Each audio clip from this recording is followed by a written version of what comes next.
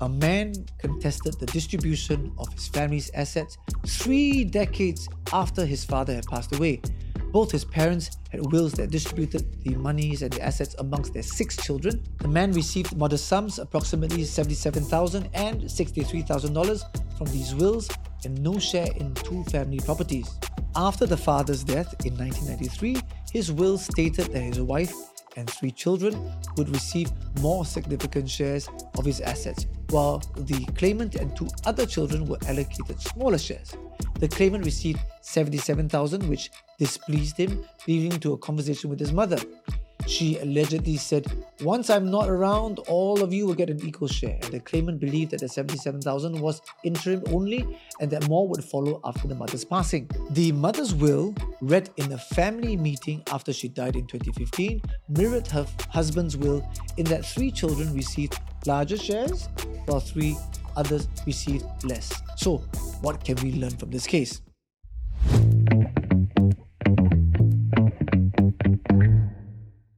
Why is it essential to have clearly written terms in your will to prevent inheritance disputes? Inheritance disputes within families are all too common, often leading to bitterness and long-lasting resentment. One case involving a man who believed he received an unfair share of his family estate highlights the need for transparent and documented legacy planning. Today we'll talk about the case and discuss some important lessons for asset distribution within families to prevent future conflicts. This is the case of a 30-year inheritance and dispute over 2 properties. In this case, a man contested the distribution of his family's assets 3 decades after his father had passed away. Both his parents had wills that distributed the monies and the assets amongst their 6 children. The man received modest sums, approximately $77,000 and $63,000 from these wills, and no share in 2 family properties. The man's legal battle revolved around his claim to a share in a house in Bukit Timah, sold for about $4 million, and a property in River Valley still held in his sister's name.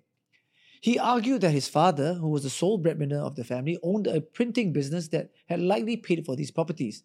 Therefore, he believed that all 6 children should have equal shares. However, his claim was dismissed by the High Court due to the lack of evidence supporting his allegations. This case offers important lessons in legacy planning and transparent asset distributions. After the father's death in 1993, his will stated that his wife and 3 children would receive more significant shares of his assets, while the claimant and 2 other children were allocated smaller shares. The claimant received $77,000, which displeased him, leading to a conversation with his mother.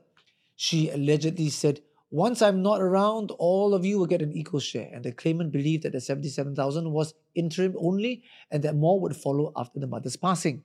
However, this belief was refuted by the High Court, which noted that all 6 siblings had the opportunity to read the father's will and were aware of its contents. While the siblings stated that the $77,000 constituted the total share, the claimant's version of the story was rejected. The mother's will, read in a family meeting after she died in 2015, mirrored her husband's will in that 3 children received larger shares while 3 others received less. The claimant received around $63,000. All siblings acknowledged their shares by signing a record book of their mother's assets.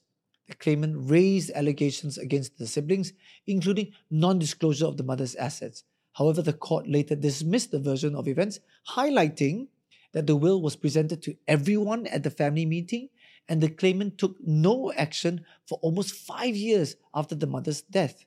So, what can we learn from this case? Number 1, clarity and communication. Ensure that all family members know asset distribution plans and have access to wills to prevent misunderstandings. Number 2, documentation is key. Maintain records of all assets and distributions to support decisions and minimize disputes. Number 3, transparency.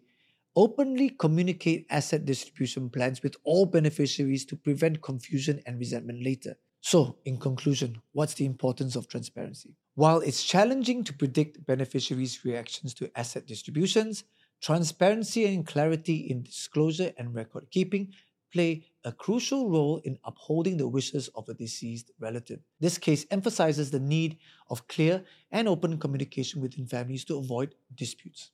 So now you know. If you found this helpful, follow and subscribe to our channel for more legal things.